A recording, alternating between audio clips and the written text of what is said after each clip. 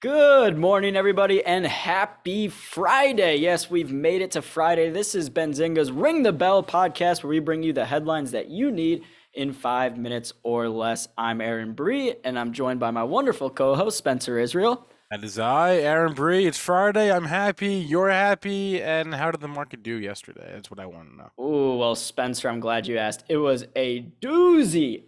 All major indices finished in the red. NASDAQ was your laggard of the day, down about 2.5%, while the Russell 2000 was down only about 0.7%. The S&P 500 down about 1.5%.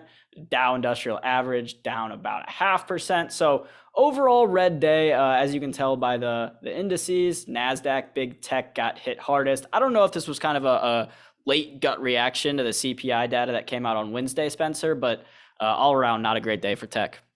Yeah, I'll tell you what really had a bad day yesterday. Virgin Galactic. The ticker is SPCE. The stock had its worst day in almost a year. It fell about 19% because yesterday morning the company said that they are doing a $425 million convertible note offering. If you don't know what that is, all that means is they're raising money and they're raising debt, and the debt has an option to be converted into stock at a later date. And this basically signifies two things. One, I mean, they're raising money. The company needs to raise money to keep going. That's not always a great sign. And two, they're raising money in a way that in the future will dilute current shareholders. So whenever you see convertible note offering, typically the stock will trade down on that. Although they don't always trade down like this. So as I said, the stock traded down almost 19% yesterday. Went from 12 to 10 more or less in one day. And again, if you've been following the stock, it got at one point this thing was $62 a year ago, and now we're at 10. So it's been a pretty brutal year.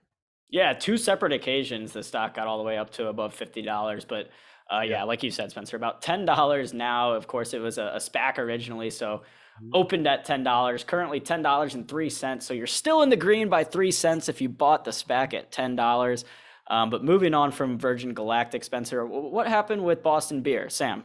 This was out after the close yesterday. There wasn't a lot of news flow after hours, but this one was the big one. Boston Beer Company, the parent company is Sam Adams. They said that, hey, listen, the consumer demand for our products is still really strong. However, they said their supply chain costs are increasing, and they expect lower shipment growth.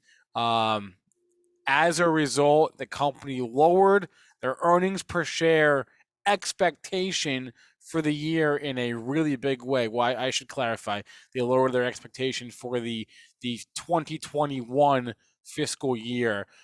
They said that, hey, originally we thought we were going to make between $2 and $6 per share for the fiscal year 21, but we're actually probably going to break even for the year. That's a pretty big cut. Wow. Yeah, So yeah, it was a pretty big cut. This stock really does not trade a lot after hours, but it will open lower today.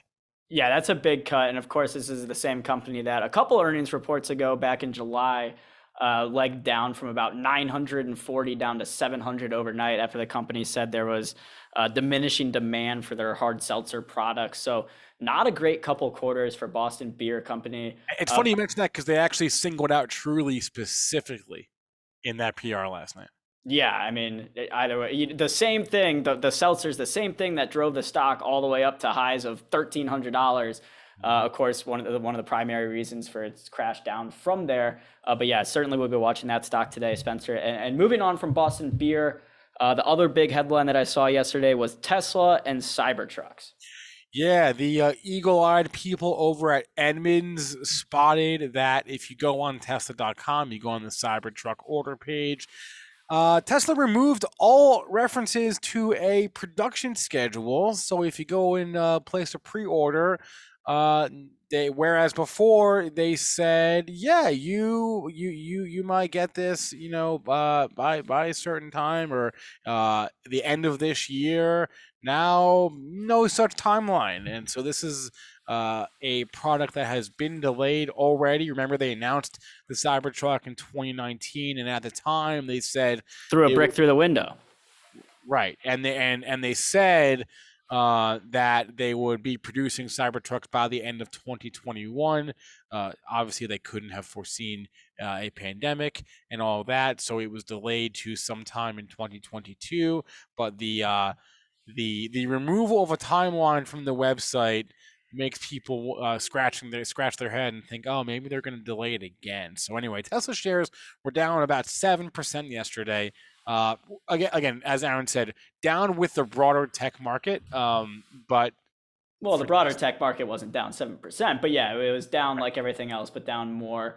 But yeah, Spencer, I mean, full disclosure, I'm a Tesla shareholder, and even I, if I were a betting man, which I am, would have bet that the Cybertruck would have been delayed again. I saw another headline the other day that Tesla might deliver semi trucks by the end of January. I'd also bet the over on that doesn't end up happening. Again, I'm a Tesla shareholder, but look, the company and Elon Musk has a history of kind of missing deadlines and over promising and under delivering.